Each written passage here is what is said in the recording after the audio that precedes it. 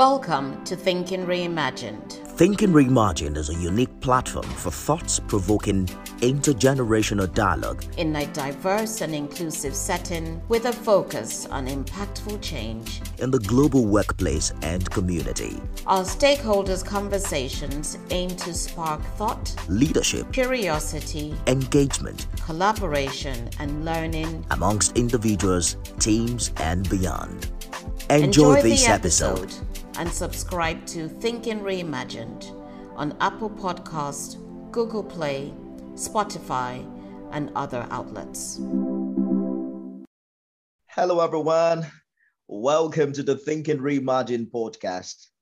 I am Nifemi Oguntoye. Have you heard about the good girl syndrome, or what some call the good girl complex? It has to do with certain social behaviors internalized by young women by virtue of what is accepted to be right or wrong, or what they are told to do or not to do, and its intended impact on quality of life. But because I didn't have the unique opportunity to be a girl, I've asked three people who were once girls to join me on this podcast, and I'd like to introduce them to you. Dr. Ama is the founder of Live Abundantly. She's also the executive producer of the Thinking Reimagined podcast. I left out Allied Empowerment. All right, so she's also the founder of Allied Empowerment. So Dr. Ama, I'm looking forward to taking you down memory lane today from when the doctor used to be a girl. I hope I'm looking forward. For that. I'm looking forward to this discussion, if I may, because it's one that we need to have. We really need to put this on the table, dissect it, and toss it out of the window, because this good girl syndrome, this good girl complex is affecting girls and women in immeasurable ways at home, in school, in the workplace. And really, it's a detriment to the success and the well-being of the other 50%. And the types of pressures that we put on our girls as to how to behave, how to present themselves, how to work, how to interact. The list goes on, is immense. And if we as stakeholders don't begin to address this, it's going to continue. So I am really excited to be joined by two other dynamic women who are vocal on this subject. Veena, who is, what can I say, a co-Savitas member and an ambassador. Are you an ambassador at Savitas? Yeah. Yes. So we're both co-global ambassadors for Savitas World Business Women in the UK. And of course, you've got Miss Abby joining us, who is an educationist and a passionate individual when it comes to issues of parenting and trauma. Nifemi, we can't wait to hear what your questions are today, because we're ready for this discussion, aren't we, ladies? We most certainly are. All right, good to hear that, Dr. Ama. Miss Abby, founder parties, good to see you. It's been a while. Where have you been? I've been busy getting lots of other things done that I do. I'm sure you know I teach as well. So it's been examination period. There's been a huge exodus of Nigerians, as you know, leaving and coming to settle in the UK. So I've had lots and lots of work to do and preparing myself to rejoin. Aha. You're welcome back. Good to see you.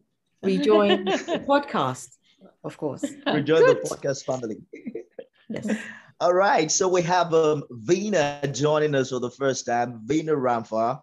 In addition to all that Dr. Ama said about you, Rita is also a classical India dancer with PhD in philosophy and dance. That's amazing. I snuck to your Instagram page, and I must say your dances are quite unique and interesting. I think there's more to dance than most of us know, right?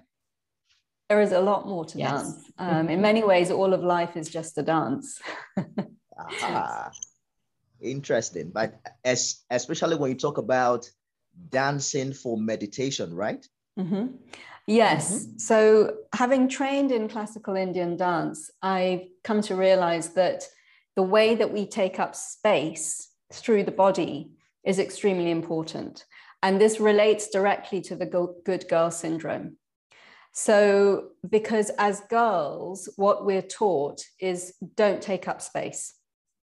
Take up as little space as you possibly can, because that will make other people feel comfortable. So as a dancer, one of the main things that I am expressing and teaching is how to take up space fully, unapologetically, but also harmoniously with everything around us. It's almost sounding spiritual. I agree. It is. I would say it is. And Nifemi, we're here to take up our space. Remember my saying about bring your benches? It's along that line as well. Women need to own their spaces and give voice to their being, because really what people do to girls by imposing their rules of how we should engage is minimize us, so that when we do express ourselves, people either recoil and think, well, that's not the way she should express herself, as opposed to, well, she's got something to say, let us listen. So boys are socialized very differently.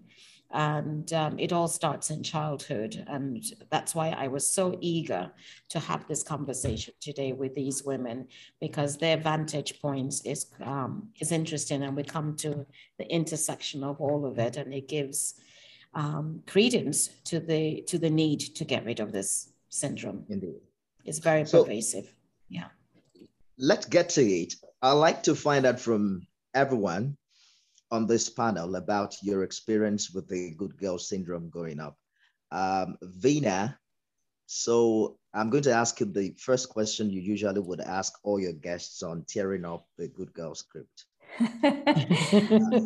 Thank you for mentioning. Yes, so actually this whole session came about through a conversation that Dr. Amma and I had at a Savitas lunch, where I spoke about my podcast, Tearing Up the Good Girl Script.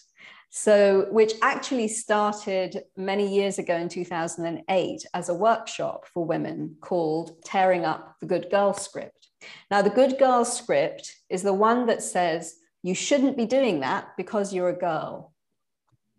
And it has many, many iterations. It has iterations for our emotional expression, for our ambition, for our intimacy, for our romantic relationships, for our friendships, for the way we take up space in life. But what I've found is that every time a woman, particularly women leaders, every time we reach a new level of expression, it's because we have torn up a version of that script that says you shouldn't be doing that because you're a girl. So if I think back, this is the first question that I ask guests on Tearing Up the Good Girl Script, right? So my first question is, when was the first time you can remember in your childhood that you were given that message? You shouldn't be doing that because you're a girl. Now, I think in my childhood, I'm sure that like all of us, there were so many ways in which that message was given.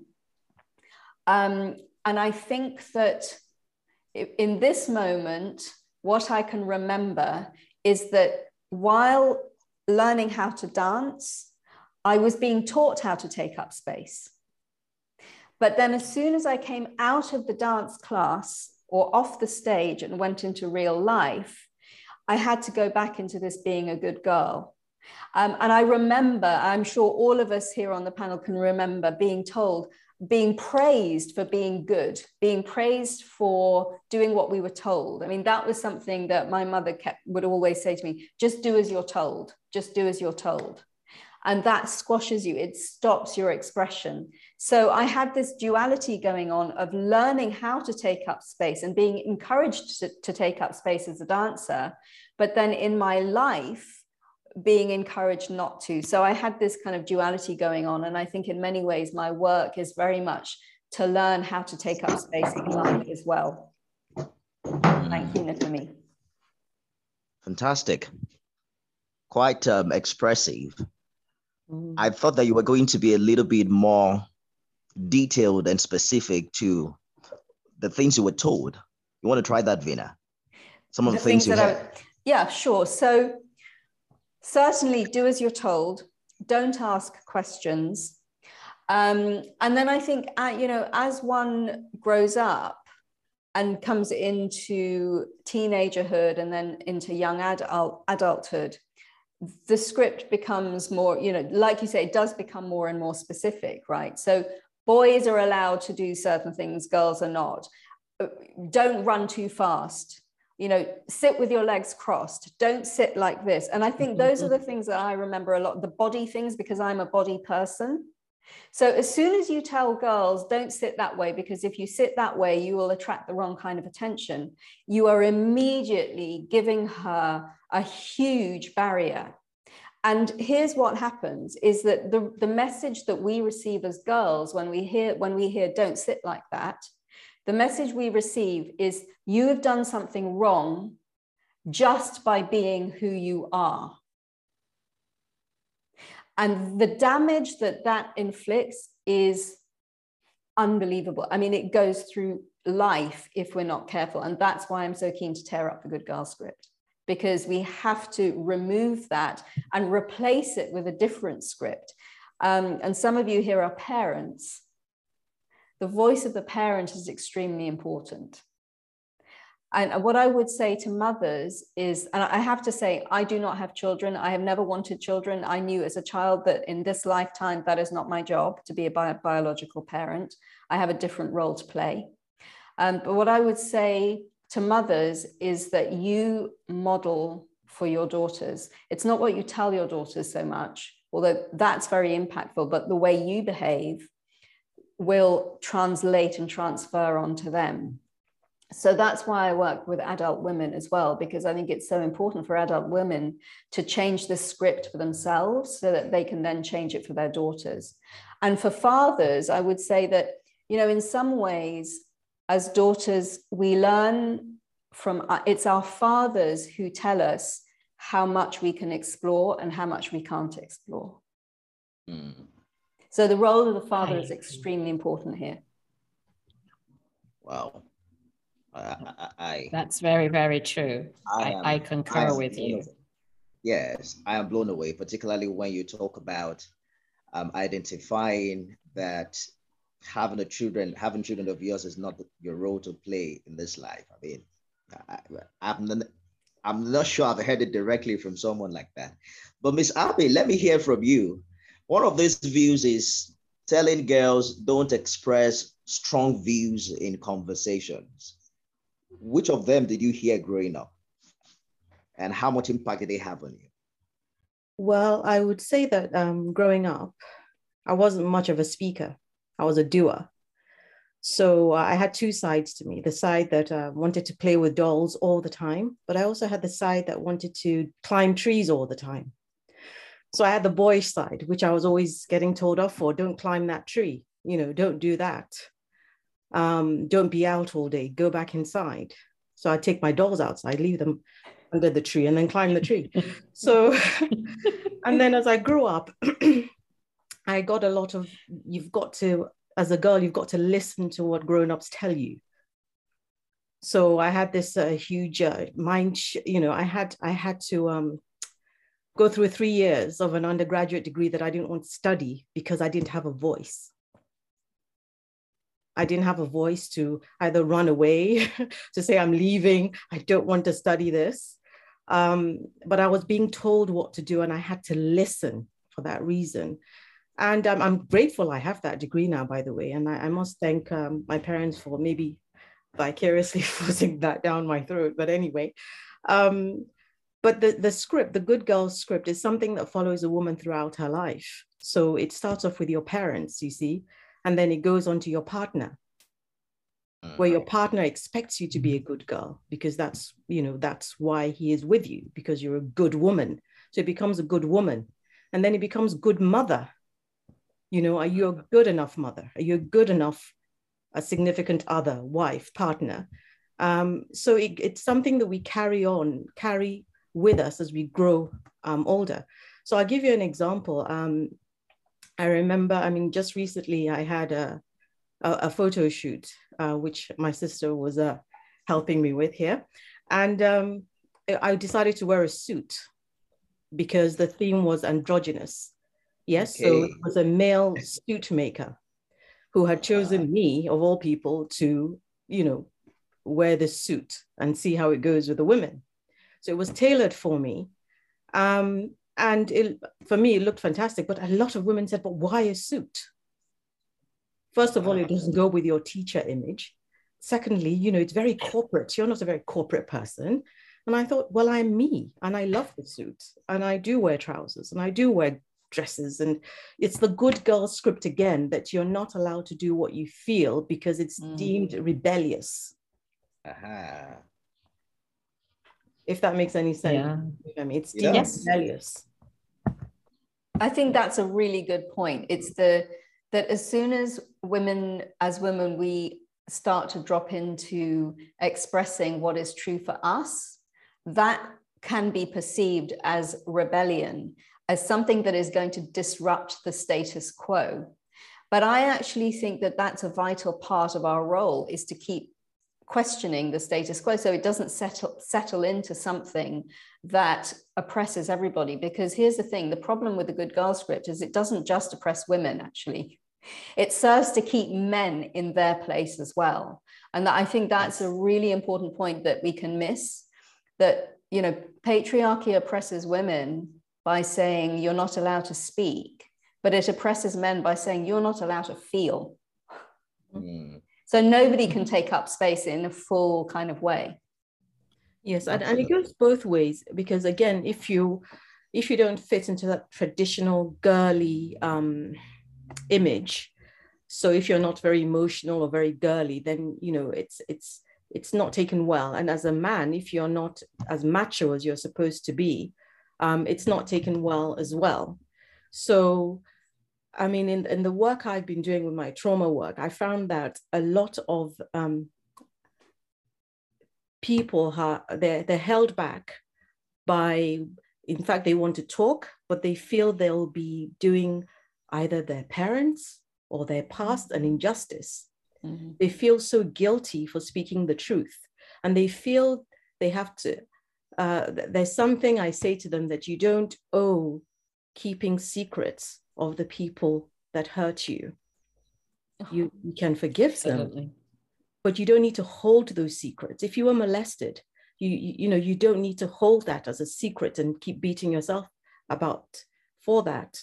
So it's the good girl and the good boy, actually, which doesn't allow us to speak sometimes because we feel that we are doing something wrong. We are not respectful. Yeah, I wanted to interject here because you mentioned the good boy. I think the good girl syndrome is even much more heavily emphasized than boys behaving. We allow the boys quite a bit of latitude that we do not give to the girls. I mean, when boys play, they're outdoors, there's a lot of noise, there's a lot of activity, whereas with girls, they play quietly and no one should really hear them, and their playtime is limited because, oh yes, you must as a girl learn to cook and know how to clean and know how to take care of your household, because that's part of being a good girl. So the type of play that we allow boys versus girls is very different. The allowances for behavior that is not deemed appropriate is very restrictive for girls as opposed to boys. And that in itself goes on to affect girls starting in primary school. I mean, a girl can come into school very, very confident, knowledgeable, doing well. And then we see by the 5th or 6th year is beginning to come down, not because they've lost their intelligence, but they're aware of all the chatter going on around them about, oh, well, you know, you can't be or how can you be such a smart girl? And, you know, are you doing other things? And, you know, the boys should be the leader. I actually always tell, you know, educationist, you really need to encourage the girls to be leaders in the classroom, to speak up, to voice, to give them that lead role so that they can also own that space. But it just goes on. And then from there into the workspace, where the woman is hesitant to give the work she's produced, or to speak up in a meeting because for fear that she may not say the right thing, or she may be perceived as aggressive. We don't use those words when men speak up. We don't say what an aggressive man. But yes, I'm deemed an aggressive woman because I speak, and I own my space. So I am aggressive. I'm not the norm. I'm always wearing trousers, and they're still waiting for the day I'm going to wear a skirt. But you look great in trousers, by the way. Yeah. I wanted to interject quickly and mention something. When I was also talking about the good boy, I was also trying to explain that society sort of puts these labels on. Of course, we're talking about the good girl script, but also the good boy doesn't do certain things that are seen as girly things, so to speak. But they're not attacked as much. I mean, there's been a huge increase. I think it's 50 to 60% of children who are non-binary now, in the schools here, who some of them are claiming to be because they want to belong to a group, and some of them sincerely really are not sure whether they fit into the male or female gender. So there's been quite a lot of work in schools trying to determine, is this child seeking for attention? Is something going on at home? And, he's not getting that attention and he's getting that at school? Or is it something deeper and something more meaningful that we need to acknowledge? So I'm talking 50 to 70% of children, especially boys, coming up as non-binary. And again, I mean, that's to do with the good boy thing. But with girls, I feel that I really want to talk about the good teen girl and the good woman, because it's the foundations, it's from the foundations, and you find that you're forever climbing up. And by the time you dissociate from being a good girl, you're often in your 30s or 40s. Yeah. And imagine what you would achieve as a girl if you didn't have that label on you. I think this is a very important point, that, it can come at any point in our life, this realization of, hang on a second, there is plenty more that I could be achieving here. And I think that this is why I'm really keen on when I'm working with my coaching clients, I'm working from the present moment, because we can only change, we can only evolve ourselves from this moment that we are in now. And I think that when we do start to evolve ourselves, the question then becomes, okay, once we've torn up that good girl script, what next? What's the next script that we are writing? And I've actually recently had an upgrade on this. So I wanted to share that. This is the first time I'm sharing this publicly. So I'm honored to be sharing this on this podcast. So in the past, I would say that we tear up the good girl script in order to create a happy woman script, or a fulfilled woman script. But now what I'm saying, what's come through recently, is that once we tear up the good girl script, we are becoming the muse of our own life. The muse of our own life, because I think we're at the point now where we need this big, ethereal, grand, artistic vision. That is what the world needs right now. Because we've got this strong polarization politically everywhere, but there's a lot of fear and anger and all of these very brittle, hard kind of discourses and emotions going on. And we need that softness. We need the grandness of art. We need the beauty. I've got this lovely statue behind me. We need beauty. So we are aiming to tear up that script, not just to create a career and achieve things that we then tick off on a box.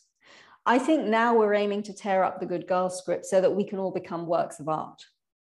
So that's my invitation here. I agree. And the word that I've been using lately is our feminine power, is that we've got this feminine power that we need to learn to use to get us to where it is we wish to go. And that's the thing that we need to nurture. starting at a young age, and definitely through things like mentorship and sponsorship and being a role model. I mean, a real role model in the essence of owning yourself. We can push that agenda much further. But I agree with you. It is time to be. I am my own muse. I actually spend time laughing at myself and creating this. I wish people could see me some days. They would think, I can't be the same woman. But I'm having a grand time in my life right now. It's like I've waited to have fun and be artistically and expressive in all ways possible. And I don't know, how else can I do it but be me? Exactly. This is the Thinking Reimagined podcast, sponsored by Allied Empowerment. Allied Empowerment Consultancy offers leadership and innovation through bespoke human development solutions, brain-based leadership, and coaching. Allied Empowerment empowers business leaders, teams, and individuals to intentionally accentuate desired outcomes built on trust, curiosity, psychological safety, engagement, and communication. Allied Empowerment, thriving in a sustainable and valued manner. Has it always been like that for you, Dr. Amma? Because usually most of the gender pressure we're talking about here is also complicated by issues around race, color, and culture. I've heard you on this platform talk about how intimidated some men are around you and why they ask, why do you dress like a man? Why do you have a mind of your own? Did you grow up? Did you wake up as a baby, given all the chance to be who you are today? Or did you have to fight your way through? Well, that's a very good question, Ifemi, because I don't want to go too deeply into my life. You won't be surprised about that because I keep some of it private. But I will say this. I had, because my father is late now, I had an incredible father who cherished and loved all of his children. But I will say in my own little way, I think my father spent more time pushing the girls to just be who they were more than anybody else. So I give great credit to my father. And I think that the more girls who have fathers who value them and give them that space to be themselves, to ask questions, to express themselves, to identify what they love to do, to select what they wish to read in uni, how they wish to live their lives, the better for women to reach that state of being. In my case, whilst I had that, I also have some incredible women in my lives who were role models as to how you can express yourself. It's one thing to have the platform, but to have other women show you how you can express yourself, and that it's okay to say things like, no, I don't want to do that, or no, I don't agree with that, is fantastic. But then I have to be honest, I also had, when we were briefly in Nigeria in the 70s, I had a grandmother who was very traditional and just could not figure me out. It's like, who is this mental case who can't abide by anything that she's told to do? She used to use it. I didn't know then that it was a derogatory term to use to address me, but I did find out when her son, my father, said that's inappropriate, and I'm not going to repeat it here.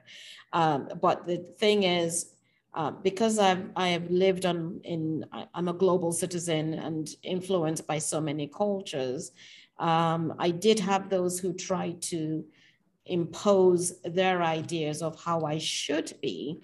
But luckily for me, with my father and all of these supporting women that I call my moms, really, I was able to push my agenda. I did have times when I had to, for one moment, stop and think, will life be a little bit easier if I just sort of tagged along? Sorry to say, I decided no, it won't be. And here I am today. But I did have some knocks along the way where I had to stop and reassess. But I've always been able to say no. I've always been able to speak my mind. I was always encouraged to share who I was. But I did have people who didn't care for it, and probably some who still don't tolerate it. But here I am, unapologetically, as per, Abby wrote a book. And so her book was unapologetic, isn't it? Yes, it is. Yeah. So there you go. We've all used that phrase today. Yeah. Yeah. So Nifemi, in a nutshell, yes. Yes, kudos to Daddy and the mummies that played a pivotal role in who you have become today, Dr. Amma. And I think that should bring us to the role of parenting in all of this. Vina tipped that earlier in our opening remarks, and I'd love to hear Miss Abby's thoughts about this, particularly when you consider the fact that it is normal for parents to want their children to be kind. Growing up, children have been taught to be kind, obedient, polite, friendly, and not selfish. But then we also now see that there is the implication of that with the good girl syndrome, where there is this element of fear of disappointing others, fear of speaking out, of not hurting others, and this obligation to excel, avoid conflict and things like that. How do we begin to draw the line, Ms. Abby? Well, I think parenting is the most difficult task. And I can ask the oldest parent here, Dr. Amma, to attest to that. It is a very, very difficult task. And I approach parenting very positively and very naturally, in the sense that I haven't chosen the type of parent, authoritarian or liberal or all that. I'm just me, and I'm parenting actually a lot from what I have taken and removed from the way I was parented. Certainly, there were many, many good aspects of the way I was parented that I've borrowed from. And there are many that I choose not to look at all. But as a parent, I have two girls, very different, chalk and cheese, apples and pears, totally different, but two girls, one very boisterous and one very, very feminine. And having used the word feminine, she's actually become very sporty in the last few months. So I suppose that's shifting a bit. But having said that, she could still be feminine and sporty, whichever way. I believe that all parents need to accept each child individually. And the way you parent one child must be very different to the way you parent another child, because they're two separate human beings.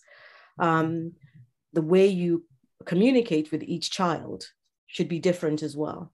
There's some children that need more time, more of the alone time, they call it, with you. And then some children really like to be on their own. So for those parents who have 4, 5, 6 children, it is quite a lot of work, keying into each child's temperament and personality and what that child needs and everything like that. But the way I hope to continue doing this is to continue bringing them up as world citizens, genderless pretty much. You can achieve whatever you want to achieve so long as you put your mind to it. I certainly wouldn't create any boundaries or restrictions in terms of what they choose to be occupied with, if they choose to become fencers or bodybuilders and things like that, because their happiness is what is the most important thing to me right now. And every day is very important to me, and them being happy is key. I have to second that one. Yeah. Dr. Amma, you wanted to say? Yeah. I was going to say that for us to tear up the gender book, or in my case, good girl syndrome, good girl complex, however I want to say it, I do say that it's going to be really important to parent our children in a manner where they are themselves and they're able to blossom and have that space to thrive. I mean, thrive is a big word for me in my life, but we also have to teach them to set boundaries, as opposed to letting others always set boundaries for them, because when others set boundaries for you, they limit you. But if you can set your own boundaries, then you're more in control. And what happens with the good girl syndrome, or complex is that somebody else has set those boundaries for the girls. And those are the boundaries that limit them. And those are the boundaries that they struggle with as they become teenagers, as they become adults, because you put a parameter around how they should be, as opposed to they deciding, this is how I wish to be. And that in itself helps them to build confidence and self-esteem and self-validation. You know, too many women spend their time looking for external validation. Oh, am I looking well? Or does that look nice? Or should I wear this? Or did I say the right thing? As opposed to, I know I'm wearing the right thing and I look nice and I am going to say the right thing and I did say the right thing. And it all stems from the restrictions as to how you fit and how you should be a good girl or a good wife or a good mother. So much of that good girl syndrome is tied into our relationship with males. Are you the good girl? Are you the good wife? Are you the good partner? Are you the good sister? Are you the good mother? It's all tied into some expectation of us, which I don't think it's realistic, and I think is limited women in the long run. Yes, I also think, Dr. Amma, we are taught to be selfless very, very early on. Yes. Mm-hmm. And as a girl grows older, she becomes more and more selfless and takes on, new roles. And there's very little of her left. And she's running on literally zero because she's become so selfless because she's put everybody first, whether it's her family, immediate family, or her children or her significant other. It's all about selflessness. And that again goes back to what you said about boundaries. I cannot do this. I do not have the will to do this, or the interest to do this, or the capacity to do this, which we are never taught to say. We are never taught to say, I can't remember whether it was Vina or Dr. Amma that said, we're not taught to say no. Yeah, I think there's also a very important piece that's coming up here around the generational piece, in the sense that, Nifemi, you mentioned, the cultural piece around this, and that perhaps different countries also have different approaches and so on. But when I've noticed that when women start to blossom and tear up that good girl script and replace it with a new script, often what comes up is guilt. And I know this, that I've experienced this myself. We feel guilty because what about the other women around us? What about the mother? What about the grandmother? What about all of that heritage that I'm so proud of and I'm so much a part of? So this guilt comes up. And I think finding a way to let that guilt go is a really important piece here. And I think the way that we do that is by recognizing that we are where we are because of everything that has gone before us. So we're not going against what's gone before us. We are evolving it. We are adding to it. We are, in fact, honoring it by creating a new script for ourselves. And when we step into that space of evolution, we are making available a whole new reality for other people to join in. So I just wanted to bring that piece up about the guilt piece, because I've seen that can be so corrosive. It can be the thing that keeps hooking us back into the old pattern, and it can be very, very subtle. So I think that's a really big part of the work here. Absolutely. You know what, Vina? I agree. I'm going to recommend this particular podcast to my wife, because anytime I take her out to have a nice time, she always returns home guilty because the children are not there. Yeah. She just can never imagine having a nice time without our children being around. Mm-hmm. And I think it's one of the things we're talking about here.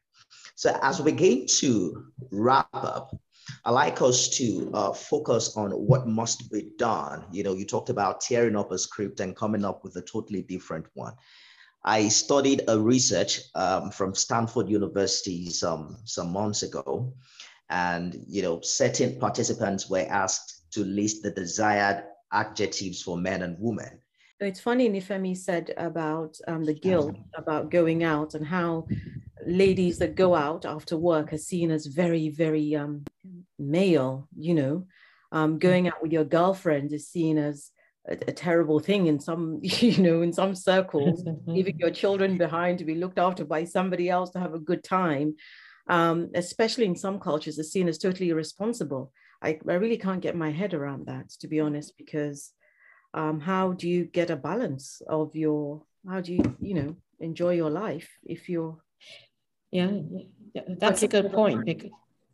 That's a very good point, because I always say to people, it's about life. You need to live, and work and family and all of those other things are a subset of living. So living your life is so critical, because that's the only way that you can demonstrate to others what is possible.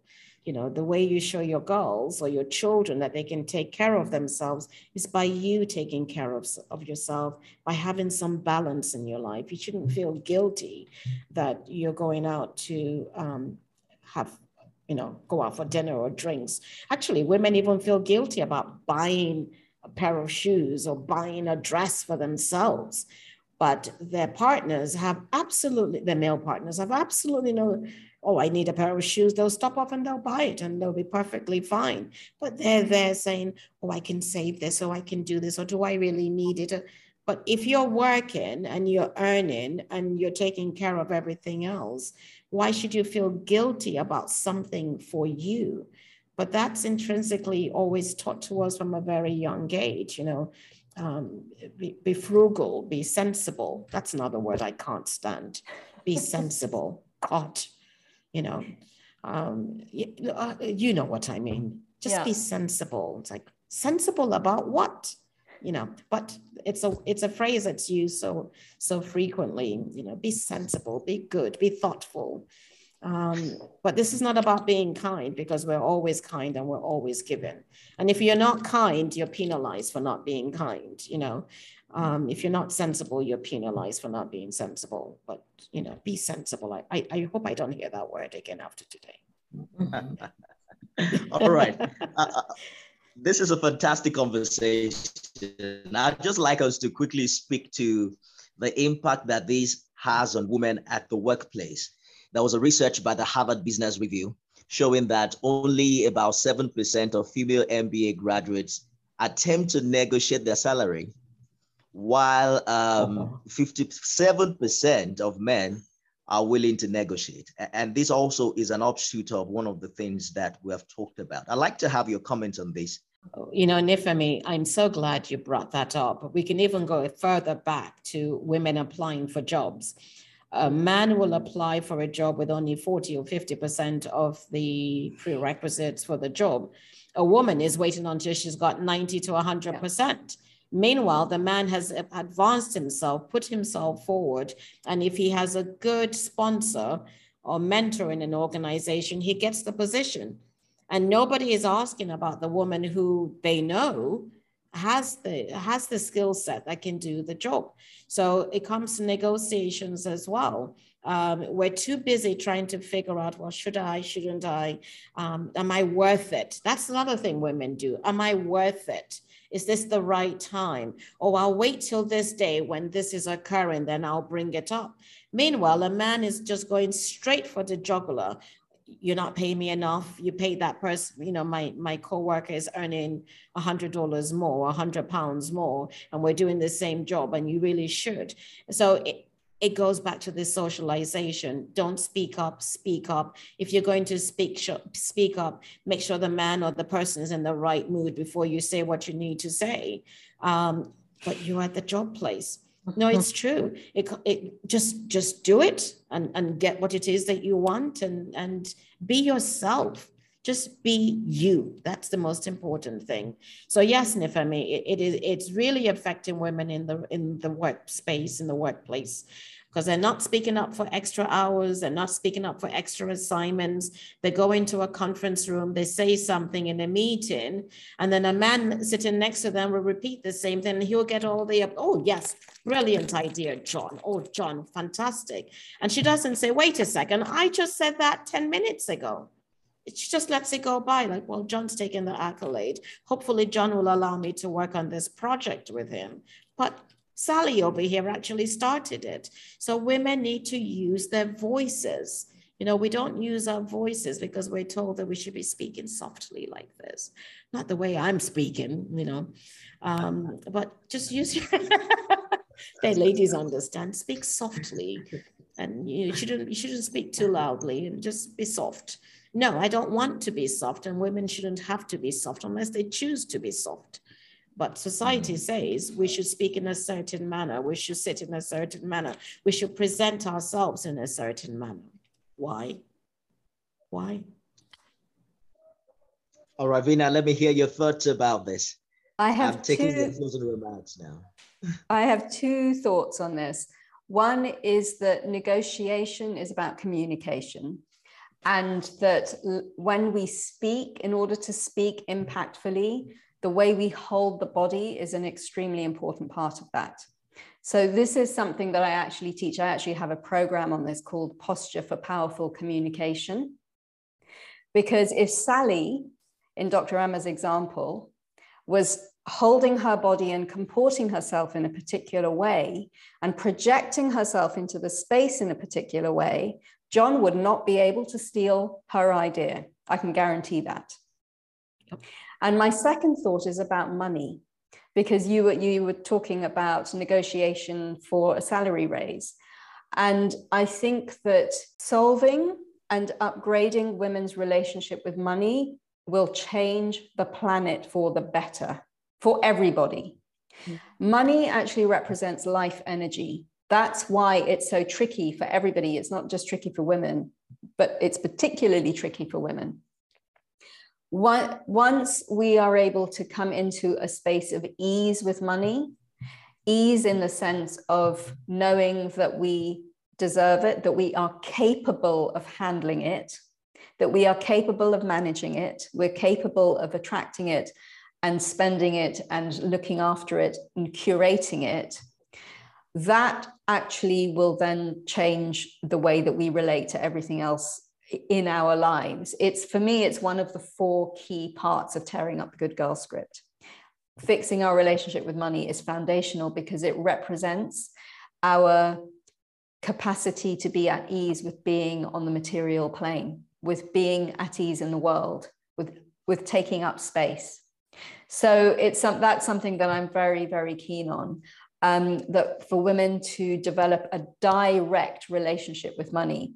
Even if you don't have a job and you're not earning, in quotes, and I'm using air quotes there, you have a direct relationship with money. And it's important to consciously cultivate that knowledge. I have a direct relationship with money. I have the capacity to hold money and to curate money well. That's it. May I just add something to that people will be surprised about? So in 60% of the consumers in the world are the women. The women are the ones with the buying power. In the developing world, it's 80%. And yet, going back to what Vina just said, they still struggle with owning that power and having a good relationship with money. So it's something that we need to think about getting into schools so that girls learn at a very young age what it means to have a good relationship with money, not looking for someone to take care of them and to hold the money, but owning the money and the relationship of how you work with it and how you own it and how you use it for yourself. And I think that will help tremendously with negotiations because they're the ones doing 60% of the buying in the world and 80% in the developing world. Women have it. They're just not owning it. You have to own it. Yeah. Indeed. I'm so glad you said that, Vina. Thank you. You're next, Miss Abby. Oh, yes. I've had several different thoughts running through my head about women and money. And first of all, I thought about the girls who, for cultural reasons, have to go back home after their degrees, or that because the parents fear they will not find a suitable partner from the same race abroad. You will be surprised that many parents feel their children need to come back home immediately after their masters and not work, because the girl's job is not to work. You know, there has to be a provider. And these girls, their dreams are cut short, literally. They have to go back and they'll work in, whether it's India or Nigeria or Kenya, they'll work. But I feel they'd contribute so much more, because obviously within 2-3 years of going back home, they do get settled and start having children. So that's from a very elevated point of view of these are the very educated social circles. But then we go down to the other social circle, the working class social circle, should I say, if you don't mind me using that word, that classification, where again, it's the same thing with the bride price, with, you know, getting the women ready, you know, the money attached to that, you know, and survival. So my question is, how do we get the girls to own their own script, get rid of the good girl script? Because the girls also internalize this fear of not being able to carry on and make their families happy with a huge wedding or with children. Not many people have the courage Veena has. Not many people have the courage Dr. Amma has, or I have. You know, I chose to raise my children on my own. So, but not many people have that courage because of what people will say. I think that's a really important point. And I think it is true that there will be different circles, if you like, of this playing out. And I think that's where, for those of us who do have the courage, we just need to keep going. And in a way, not feel guilty about those that don't have the courage or don't have the opportunity or have made different choices. And that's been a really painful realization. It's taken me a long time to come to that, you know what, it's okay for me to have the courage that I have. It's okay for me to make the choices that I have, and I have the privilege to be able to do that. And it's okay for me to step into that, because again, by doing that, I am creating a strong energy field, a reality that is then available to more women who wish to take it up. And that's all I can do. Yes, absolutely. Absolutely. Well, it sounds like each person has to take a step or a stand for themselves in one way or another in order to tear up the script, get rid of the syndrome, and advance in the path that they have chosen so that they can thrive. Absolutely. Oh, the next word we're going to get rid of is settling down. That's another word I can't start. Settled. We need to get rid of that word. It's like, what do you mean she's settled? She's settled down. Wait, that's the next word we're coming to deal with. Because we're not settled down, we're bouncing all over the place. Yeah, absolutely. So get rid of, that's the next word we're coming after, is settling down. Settling down. Yes. It means like it's almost as if you're sort of shortchanging you're just making, no, we don't want that word anymore. So striking that one off the list. But the reality is, many, as I said, for many women, by the time they have the courage to tear up the script, it's often too late. So I think one of my roles, the one role that I try to fulfill now is giving children courage. You know, and often they come to me and they say, I want to be a pilot, and I'm a girl, and my parents are saying no. And then, you know, preparing the girl, how she's going to approach her parents and talking to the parents. But the reality is, it has to be done not just at home. You know, we can't expect, it's not just a parenting role.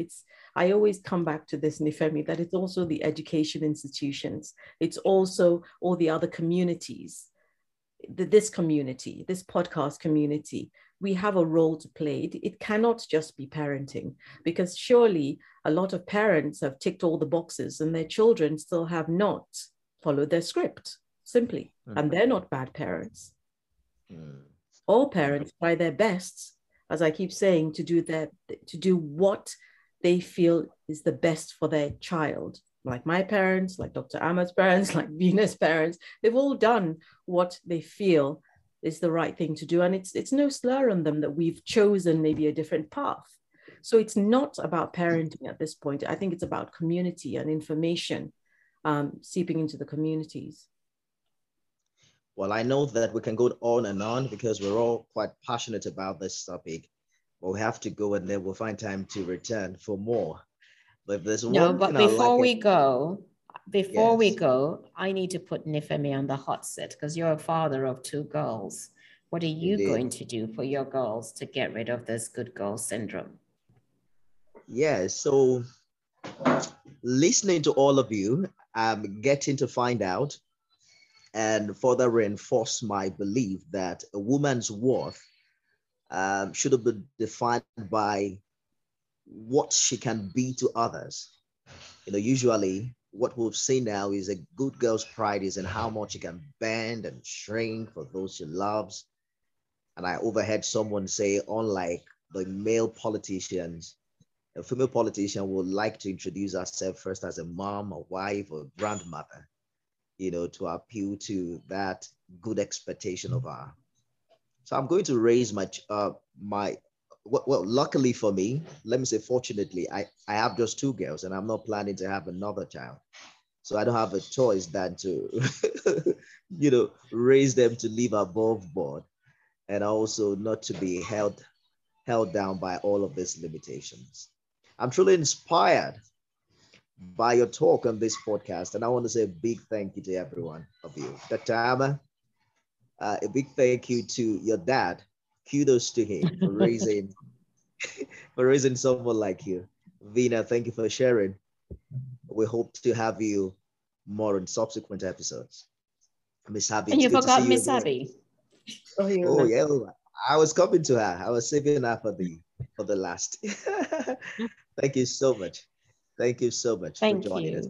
Thank you very much. Thank you, everyone. See you guys again next week. Thank you. See you soon. Thank you. Thank you. Bye-bye.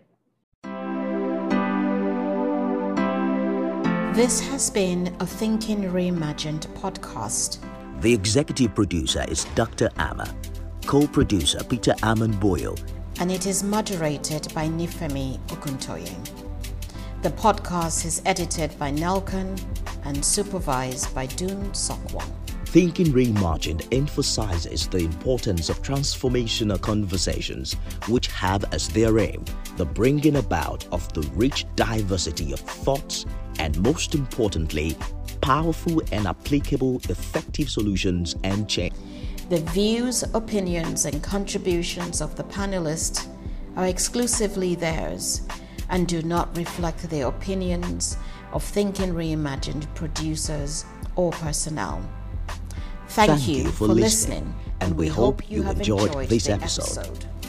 We invite you to subscribe to Thinking Reimagined on Apple Podcasts, Spotify, Google Play, and other outlets.